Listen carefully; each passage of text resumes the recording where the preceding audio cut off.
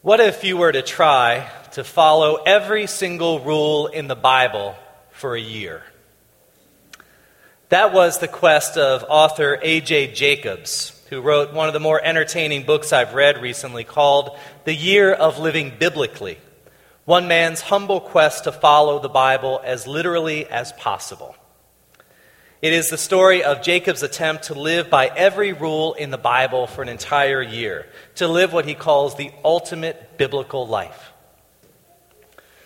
Jacobs is Jewish, but Jewish, he says, in the way that the Olive Garden is Italian, which is to say fairly nominal.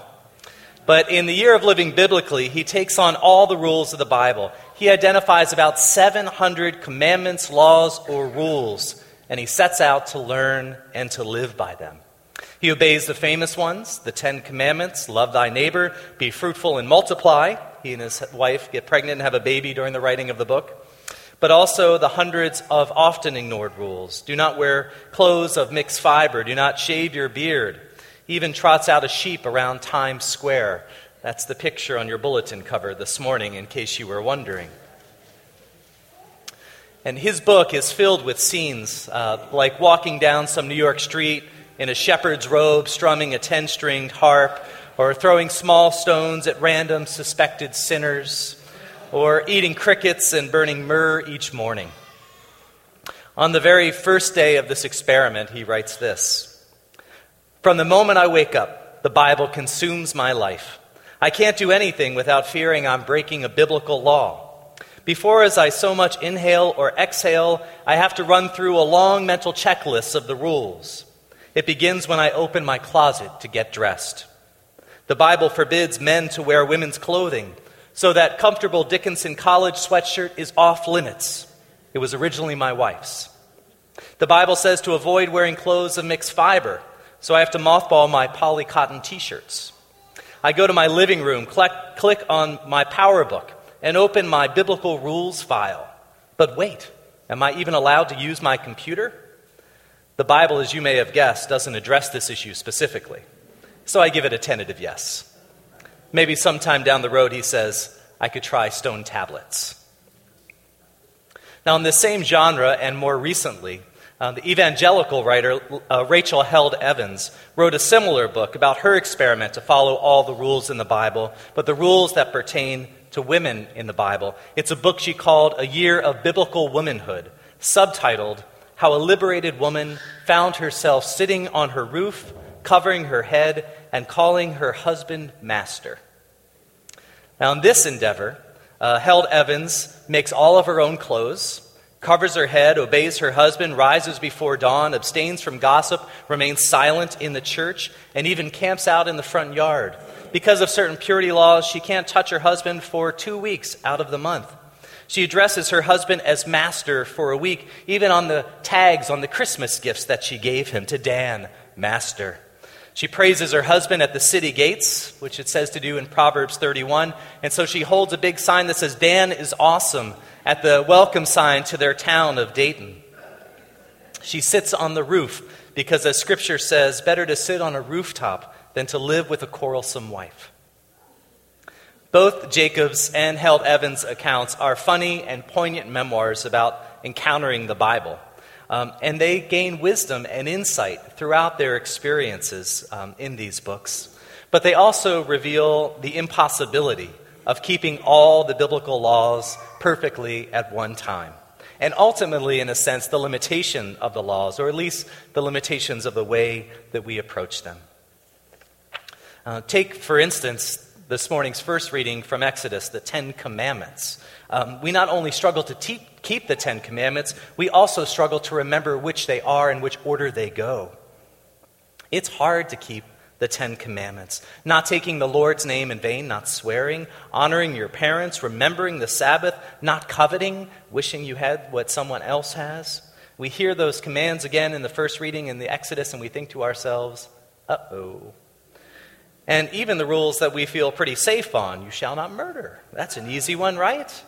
Well, Martin Luther goes on to explain the meaning of that in the Small Catechism. He says, we should fear and love God so that we do not hurt or harm our neighbor in his body, but help and support him in every physical need. Martin Luther expands what this commandment means for us. So if we didn't already fall short, we do now. Thank you, Martin Luther. But more broadly, when it comes to the law, we all struggle with pride and anger and lust and envy and greed. And they're like old acquaintances we'd rather not run into, but always seem to keep turning up in our lives. Often, in trying to avoid one sin, we commit another. We wonder what all this does to our relationship with God, if anything, and if it all matters. And we don't often pray about it because we don't want to let God know that we know that God knows that we know that God knows. And so we wind up going through life like Jacob's with this sort of quiet obsession about whether we have done enough or too much, whether we are living a good life, the life that God wants us to live. And this is nothing new. When he was a monk, Martin Luther was completely obsessed about the rules in the Bible. He would keep track of every little transgression and confess those to his spiritual director, to the point where his spiritual director finally told him, "Luther, get over it. Move on." And in the process, Luther discovered that that was no way for a monk or anybody else to live. And so he reinterpreted the way that we think about the law. First, he says, the first use of the law, the rules in the Bible, are for good order. You shall not steal, commit adultery, murder. All these are good laws and lead to better lives and a better and safer world. The law, he says, is a gift from God, and we seek to follow it the best that we can, though imperfectly. Secondly, and more importantly, the law, all these rules, they drive us to the gospel. Because despite all our efforts to keep these commandments, we fail, and we fail gloriously. In a single day, a single hour, we break countless commandments and teachings of Jesus. It's simply impossible to keep all the rules all the time. We can't even keep the 10 commandments, let alone the other 690 rules. And so the second use of the law is to drive us to Jesus, to the good news that even though we screw up, we are forgiven and redeemed and saved from our sin and saved from obsessing over the law. One of my old seminary professors has said that the chief function of the law is not to show us an easy way to heaven, which with a little hard work we can reach, but to show us our sin, how infinitely far we are from heaven, from God and our neighbor. The Christian life, he says, like baptism, goes from drowning to rising, from death to resurrection, from confession of sin to forgiveness. Thus Luther writes against those who think the commandments are easy and who therefore think they have time to fulfill God's counsels. They fail to see that no one is able to keep even one of the 10 commandments as it ought to be kept. He writes, whatever else we do with the 10 commandments, we can do nothing worse than to ignore their main function, to put us to death by showing our sin and driving us to the one place where there is hope, to the gospel. For it is in Jesus Christ alone, he says, that we have our hope. The commandments, the laws, the rules are not a how-to program of how to get into heaven. Rather, they are like a mirror to us that show us who we really are and where we really stand, and that is in utter need of God's grace. They also show us that when we finally stop trying to be perfect, because we're not, and when we finally stop trying to please everyone, which we can't, when we stop obsessing over our sin and the law, ours and others, and trying to earn God's love, when we stop talking and start listening, stop busying ourselves and are just still, what we are finally left with is not a sense of our own personal failure or desolation. What we are left with is a compassionate God who, despite our sin and our shortcomings and our human brokenness, relentlessly and forever loves us. In our gospel today, we hear the story of Jesus turning over the market tables in the temple. And this event happens early on in John's gospel. In the other gospels, it happens toward the end of Jesus' life, and with some implication that that's one of the reasons for his arrest, trial, and crucifixion. But here in John, it is an early preview of what Jesus can and will do in his ministry. In a sense, when Jesus turns over the tables, he's not just railing against the commodification or the commercialization of religious practice. He is taking on an entire system of fulfilling the law and ritual obligation, a system that often declared some people pure and others not. Here, Jesus points out the limitations of the law itself. And so as he does this, people ask Jesus, as they often did, by what authority do you do this? It says, then the Jews said to him, what sign can you show us for doing this? And Jesus answered them, destroy this temple, and in 3 days I will raise it up. The Jews then said, the temple has been under construction for 46 years, and you will raise it in 3 days?